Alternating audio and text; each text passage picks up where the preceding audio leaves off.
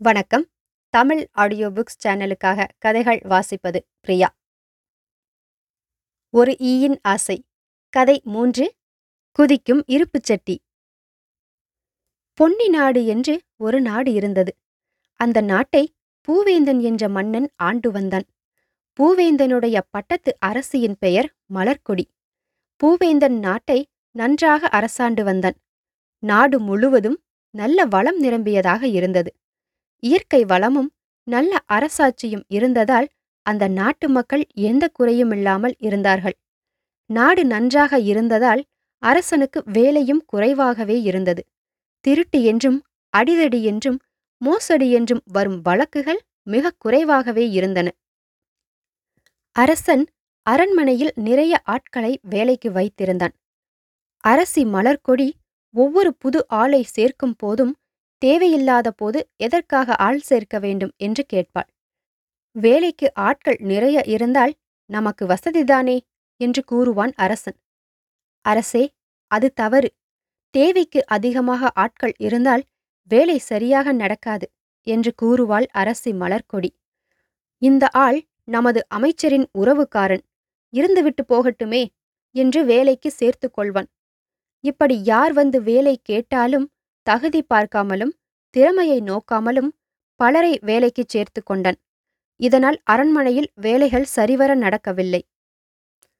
ஒருநாள் அரண்மனை பெட்டகத்தில் இருந்த பொன் நாணயங்கள் காணாமல் போய்விட்டன. முதல் நாள் இருப்பு வைத்து போன நாணயங்கள் மறுநாள் காலையில் காணாமற் போனது கண்டு நிதி அதிகாரி கலங்கிப் போனார்.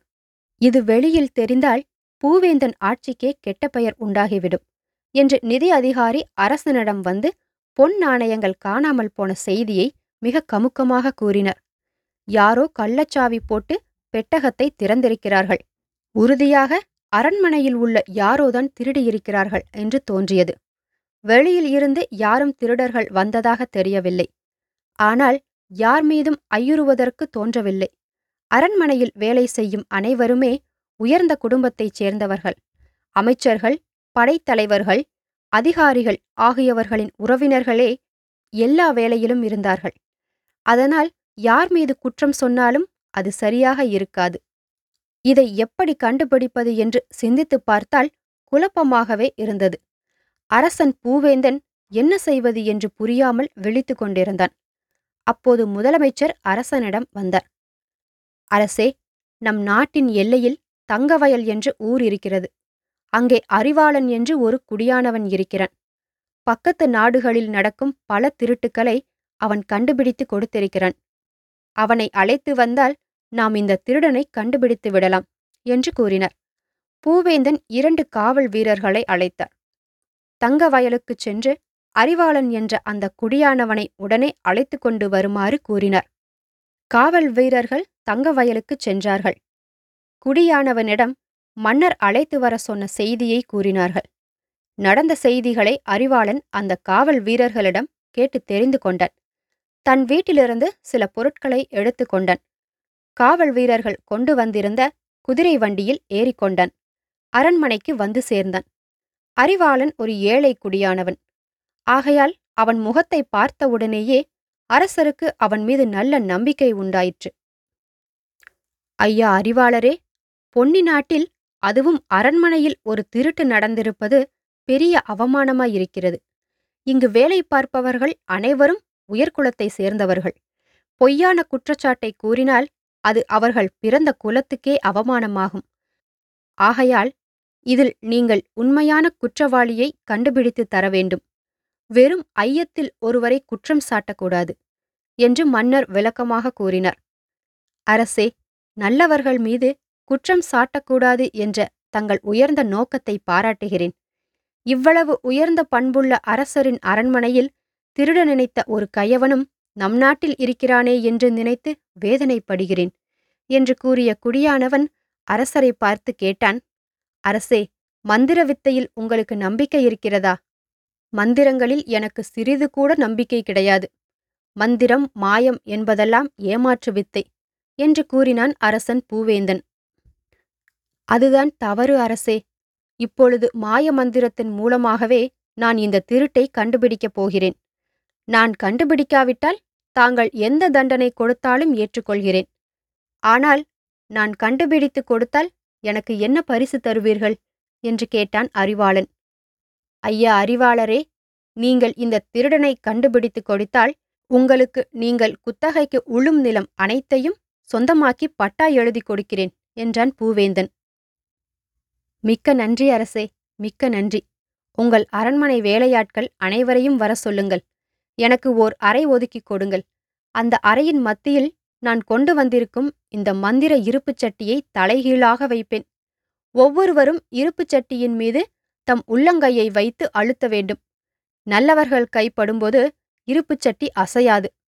திருடியவர் கைப்பட்டவுடன் கூச்சலிட்டு கொண்டு குதித்தெழுந்து நிமிர்ந்துவிடும். இந்த மந்திர இருப்புச் சட்டியை இமயமலையிலிருந்து ஒரு தவ முனிவர் என்னிடம் கொடுத்து சென்றார். இதன் மூலம் நான் 30 திருட்டுகளை கண்டுபிடித்திருக்கிறேன் என்று சொன்னான். அறிவாளன் சொன்ன இந்தச் செய்தி அரண்மனை முழுவதும் பரவிவிட்டது. அரண்மனையில் வேலை பார்த்த வேலையாட்கள் 60 பேரும் அறைவாசலில் வரிசையாக நிறுத்தப்பட்டார்கள். அறையின் மத்தியில் ஒரு மேசையின் மீது இருப்புச் சட்டி தலைக்குப்புற கவிழ்த்து வைக்கப்பட்டது. அறை சன்னல்கள் அனைத்தும் மூடி இருட்டாக்கப்பட்டது. கதவு திறக்கும் போது மட்டுமே உள்ளே மங்கலான வெளிச்சம் தெரிந்தது. வேலைக்காரர்கள் ஒவ்வொருவராக அறைக்குள் சென்று வந்தார்கள். இருப்புச் சட்டி போடப்போகும் கூச்சலை எதிர்பார்த்து கொண்டு எல்லோரும் ஆவலோடு காத்திருந்தார்கள். ஒவ்வொருவராக அறைக்குள் போய் உள்ளங்கையால் இருப்புச் சட்டியை தொட்டுவிட்டு திரும்பி வந்தார்கள். இப்படி 60 பேரும் போய் வந்துவிட்டார்கள். இருப்புச் சட்டி கூச்சல் போடவும் இல்லை, எழுந்து குதிக்கவும் இல்லை, நிமிர்ந்து நிற்கவும் இல்லை. அரசன் பூவேந்தனுக்கு கோபமாக வந்தது. அறிவாளன் என்ற இந்த குடியானவன் புரட்டுக்காரன் என்று முடிவு செய்தான். மாயமாவது மந்திரமாவது எல்லாம் பித்தலாட்டம் என்று கூச்சலிட்டான். அறிவாளன் அரசன் எதிரில் வந்தான். அவசரப்படாதீர்கள் அரசே, இதோ ஒரு நொடியில் திருடன் அகப்படப் போகிறான், பாருங்கள் என்றான். 60 வேலையாட்களையும் மீண்டும் வரிசையாக நிற்கச் சொன்னான். எல்லோரும் இருப்புச் சட்டியை தொட்டீர்கள் அல்லவா, கையை நீட்டுங்கள் என்றான். எல்லோரும் கையை நீட்டினார்கள். அறிவாளன் ஒவ்வொருவர் கையாக பார்த்து கொண்டு வந்தான். வரிசையில் நின்ற ஒருவரை பிடித்து இழுத்தான். அரசர் முன் கொண்டு வந்து நிறுத்தினான். அரசே, இவர் இருப்புச் சட்டியை தொடாமலே வந்திருக்கிறார். அதனால்தான் இருப்புச் சட்டி குதிக்கவில்லை, கூச்சல் போடவில்லை. இந்த குடியானவன் பொய் சொல்கிறான், நான் தொட்டேன் என்றான் அந்த ஆள். சரி, மறுபடி தொடு பார்க்கலாம் என்றான் அறிவாளன். அவன் தயங்கினான். பிறகு உண்மையை ஒப்புக்கொண்டான். அரசன் பூவேந்தனுக்கு இருப்புச் சட்டி குதிப்பதை பார்த்து விட வேண்டும் என்று தோன்றியது. திருடியதாக ஒப்புக்கொண்ட ஆளை இருப்புச் சட்டியை போய் தொடும்படி ஆணையிட்டான். அவன் இருப்புச் சட்டி என்ன தண்டனை கொடுக்குமோ என்று பயந்தான். வேண்டாம் அரசே, நீங்கள் என்ன தண்டனை வேண்டுமானாலும் கொடுங்கள், அதை தொட வேண்டாம் என்று வேண்டிக் கொண்டான்.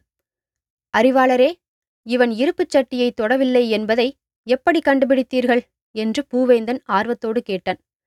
அரசே, தங்களைப் போலவே எனக்கும் மாயமந்திரத்தில் நம்பிக்கை கிடையாது. இது நான் செய்த தந்திரமே. இருப்புச் சட்டியின் அடிப்புறத்தில் கரியை பூசி வைத்தேன். அதன் மீது உள்ளங்கையை வைத்தவர்கள் கையில் கரி பிடித்திருந்தது. இந்த ஆள் மட்டும் பயந்து கொண்டு இருப்புச் சட்டியை தொடாமலே வந்திருக்கிறார். அதனால் இவர் கையில் கரி படியவில்லை. எனவே இவர்தான் திருடர் என்று முடிவு செய்தேன். திருடியவனிடமிருந்து பணம் திரும்பப் பெறப்பட்டது. அவனுக்கு சிறை தண்டனை கொடுத்தார் அரசர். வாக்களித்தபடி அறிவாளனுக்கு அவன் குத்தகைக்கு உழுத நிலம் முழுவதையும் விலை கொடுத்து வாங்கி உரிமையாக்கி கொடுத்தார். அறிவாளிகள் எப்பொழுதும் வெற்றி பெறுவார்கள் என்பதற்கு இந்த கதை ஒரு உதாரணம். இந்த கதைகள் உங்களுக்கு பிடிச்சிருந்தா தமிழ் ஆடியோ புக்ஸ் சேனலை சப்ஸ்கிரைப் பண்ணுங்க. தொடர்ந்து கதைகளை கேளுங்க. மீண்டும் அடுத்த கதையில் சந்திக்கிறேன். நன்றி.